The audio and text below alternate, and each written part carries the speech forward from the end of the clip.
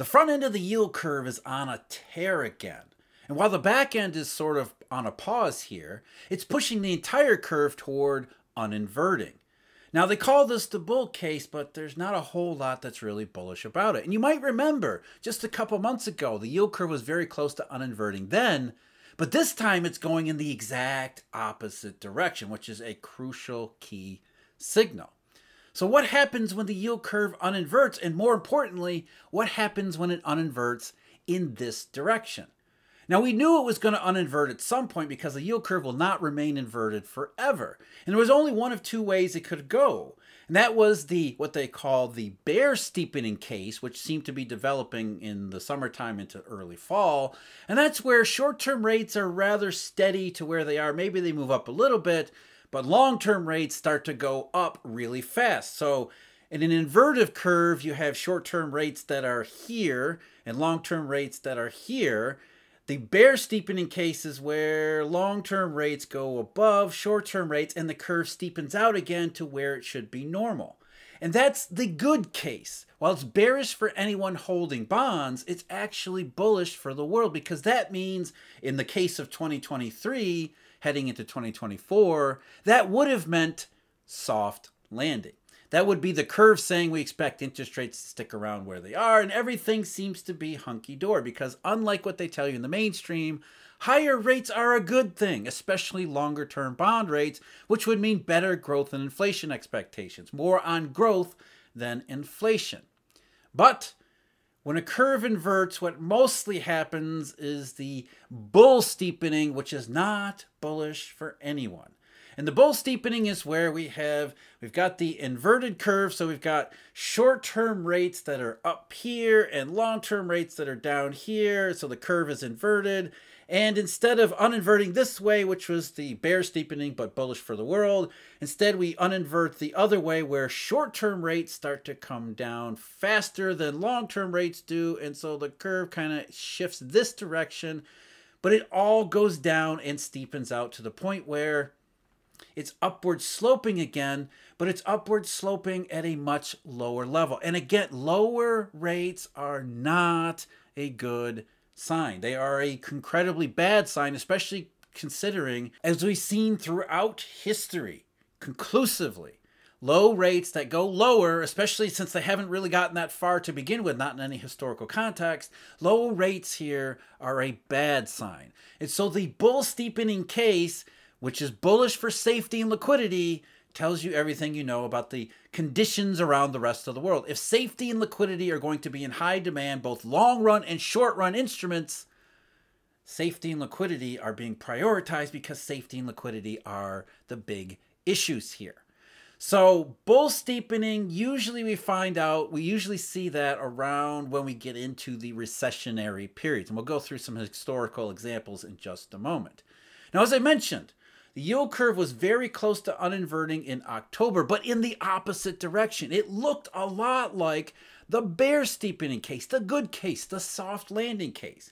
But as I said at the time, it was fool's gold because it was happening during September, and there were a number of warning signs that suggested this was not a legitimate bear steepening case. It was nothing more than the September effect that was only impacting the long end of the yield curve, which was clue number one.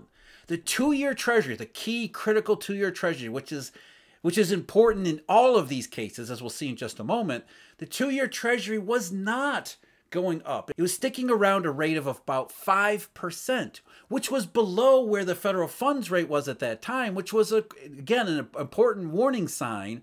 This was not the bear steepening. This was not the soft landing. It was nothing more than the quirks of September. If the bear steepening had continued the last part of October, November into December, then we would have said, okay, this is a real thing. But because it came up in September, because the 2-year wasn't participating in it, that was telling us that it was nothing more than the September effect. It wasn't a legitimate bear steepening. And there were other warning signs along the way too, which of course we've described here. Swap spreads are a key one, suggesting that the world is not moving in a soft landing direction, that there's more and more deflationary, bad economy potential being priced in the swaps market, which once we got past the September effect would mean rally in bonds, which is exactly what happened. So While the October uninversion case, that bear steepening was, again, fool's gold. How do we know that the uninversion, or the potential uninversion in January 2024, is that the legitimate one, or is this another false signal? Well, there are a number of warning signs and pieces of corroboration that we can look at, including all of the same ones that we were just talking about for October. Because while swap spreads were warning in September and October that things were moving in the wrong direction, they're even more emphatic about that in January 2024. The two-year Treasury, which was arguing against the bear steepening case in October, is arguing very much for the bull steepening case in January 24. In fact, the bull steepening case is all about that critical two-year Treasury at the moment. And there are a number of others, including monetary signals, macro signals. We talk about more and more the economy looks like it's heading toward recession. Like I said, repo fails, collateral indications, those actually spiked again the first week in January. So that's 3 weeks in a row with heavy repo fails, which is not a good sign. And it's one that's consistent with a bull steepening case. So the evidence for the bear steepening in October was incredibly thin. It was more about September than anything else, where the evidence for the bull steepening case that seems to be unfolding right now, and it's not just the 2-year, there's other rates as well, that has more corroboration and evidence behind it. And more in the macroeconomy too, as we move forward. I just mentioned collateral, and we at Eurodollar University have just put out a report on how to spot a collateral shortage, what it means, and what it was back in September and October 2022. There is a link in the description of the video if you want to get your hands on this report. Collateral shortages, what they mean, and what they are. And that's what, repo fails is one thing, swap spreads is another thing, but we also have to keep in mind this uninversion, this bull steepening that seems to be unfolding in January is not just a U.S. Treasury or U.S. thing. We see the same thing to an extent in Germany and Japan, which is a weird case, but the Japanese curve is behaving in similar fashion in its own Japanese way. But this is not just an American or Treasury thing. This is a global thing, which, again, we're talking about a globally synchronized economy and the Eurodollar system, which is the global reserve currency. But the key right now, that's the 2-year U.S. Treasury. We're going to focus on the 2-year Treasury, but it's not just 2-year Treasury. Again, it's not just Treasuries. It's not just the 2-year. We also see a big move in the 52-week bill, the 6-month bill. It's really the middle part of the front end of the curve from the 3-month bill, although the 3-month bill is starting to move too. But really from the 3-month bill out to about the 3 or 4-year Treasury, that's where we're seeing a whole lot of interest here. That's where the action actually is taking place. And that's the part we really want to focus on for the bull steepener case. So the 2-year rally actually began a little bit later than the bond rally itself, the main rally at the long end. The 2-year was still around 5.04% as late as November 10th. So the 10-year and the back end rally was already almost a month old by then. And then finally, the 2-year starts to participate. It goes from 5.04 all the way down to 4.56 by December 1st when Jay Powell rudely interrupts and intrudes here. Jay Powell had that speech where he said, it's premature to talk about rate cuts. Well, that had an impact on the 2-year. And then, of course, December 13th was the FOMC meeting when Jay Powell said, yeah, we're talking about rate cuts. Complete U-turn there. And then the front end of the curve was like, okay, that stuff that was making us rally, the worries and concerns that we thought we saw, well, it looks like the Federal Reserve might see them too. So front end yields started to go down. But the rally bottomed out for the long end and for the 2-year too on December 27th, where the 2-year got down as low as 420. So that was a huge move, almost more than 80 basis points from November 10th. And then from there, we get the backup in long-term rates, which is expected. That's the normal historical pattern, where the long end of the yield curve, after making a huge move, will kind of settle down and pause, maybe even go back up, retrace for maybe several months at a time. While the short end of the curve, the 2-year end of the curve, that did the same thing up until January 5th. So the 2-year went from 4.2 on December 27th to 4.4 on January 5th, but then it kind of turned around and went back again, which was contrary to this pattern, this expectation for the yield curve to sort of pause here after such a big move.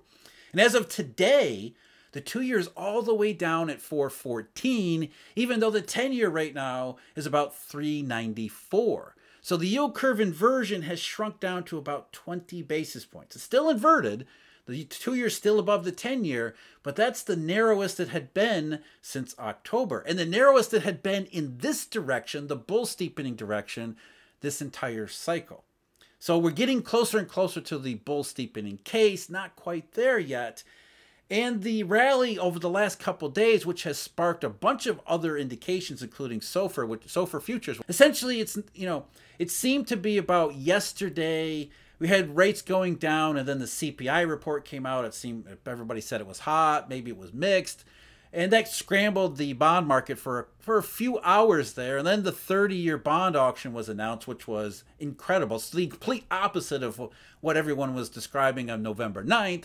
And that seemed to trigger more buying, especially at the short end. The front end, the 2-year Treasury got into the 430s again, 420s. And then today, the PPI report came out, which was solidly disinflationary, unambiguously disinflationary, and then more downward direction in interest rates. It's not really about the CPI or the PPI or the 30-year bond auction. Those are just the short-run excuses for rates to continue to move lower. Now, the disinflation is certainly part of what's going on in the marketplace and what's being priced, but it's really more about what's always behind the bull steepening case.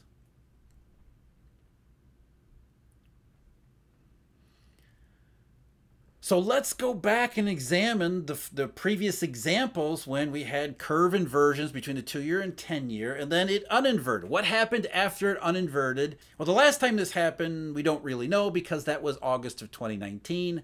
The yield curve inverted just very briefly, then it uninverted, and then we had the pandemic. And by the way, that's a pattern that we often see. In the initial stage heading toward the downturn and eventual recession, the yield curve will invert for a couple days and then uninvert and then go sideways for a couple months and then invert again. And then the inversion sticks the second time. We saw that in 2022. The yield curve, the 2-year, 10-year spread, very briefly inverted in March of 2022. Then it uninverted, went sideways for a couple months, then inverted again, and the inversion the second time stuck. The same thing happened in 2006. You got a brief inversion in February 2006. The curve uninverts, and then the inversion sticks the second time. So in August of 2019, we got the initial inversion, but then the uninversion, and we don't know how it would have gone after that because COVID and the pandemic. But it seems very likely, given what was going on at the time, we would have had that same pattern. We're not looking at that kind of uninversion. That's the initial inversion, uninversion pattern. We're looking instead at the later bull steepener, bear steepener. Well, the bear steepener doesn't happen, but essentially the bull steepener case where the curve inverts and stays inverted for quite a long period of time and then starts to uninvert. What happens then? Well, in 2007, we got the same sort of back and forth where the curve initially uninverted in the bull steepener case in March of 2007. Bernanke said subprime was contained. The market was, okay, maybe it is. We don't see any immediate danger just yet.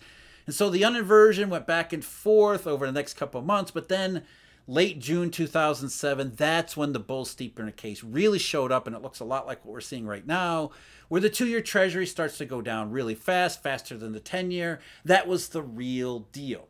And of course, a couple months later, August 9, 2007, kicked off the global financial crisis, global not financial crisis, global monetary crisis, and then the Great Recession thereafter. In the cycle before then, in 2000 and 2001, you had the same inversion earlier in 2000, and then the curve uninverts in almost right away from New Year's Day, January 2001, but that was because Alan Greenspan 50 basis point rate cut, seeing the dot-com recession coming. It's almost as if the Fed and the bond market were synchronized at that particular moment, but it's still 2 months before the dot-com recession began. We get the bull steepener case in the yield curve, and recession inevitably follows.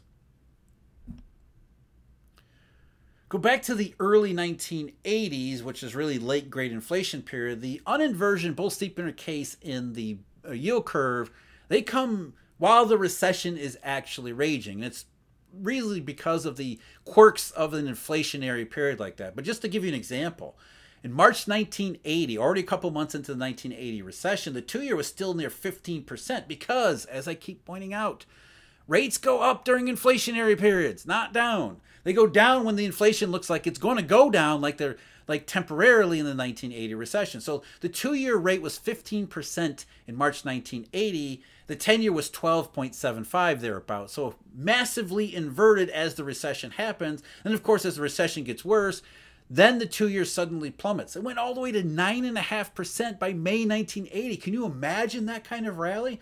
You're talking about a 5.5% move in 2 months.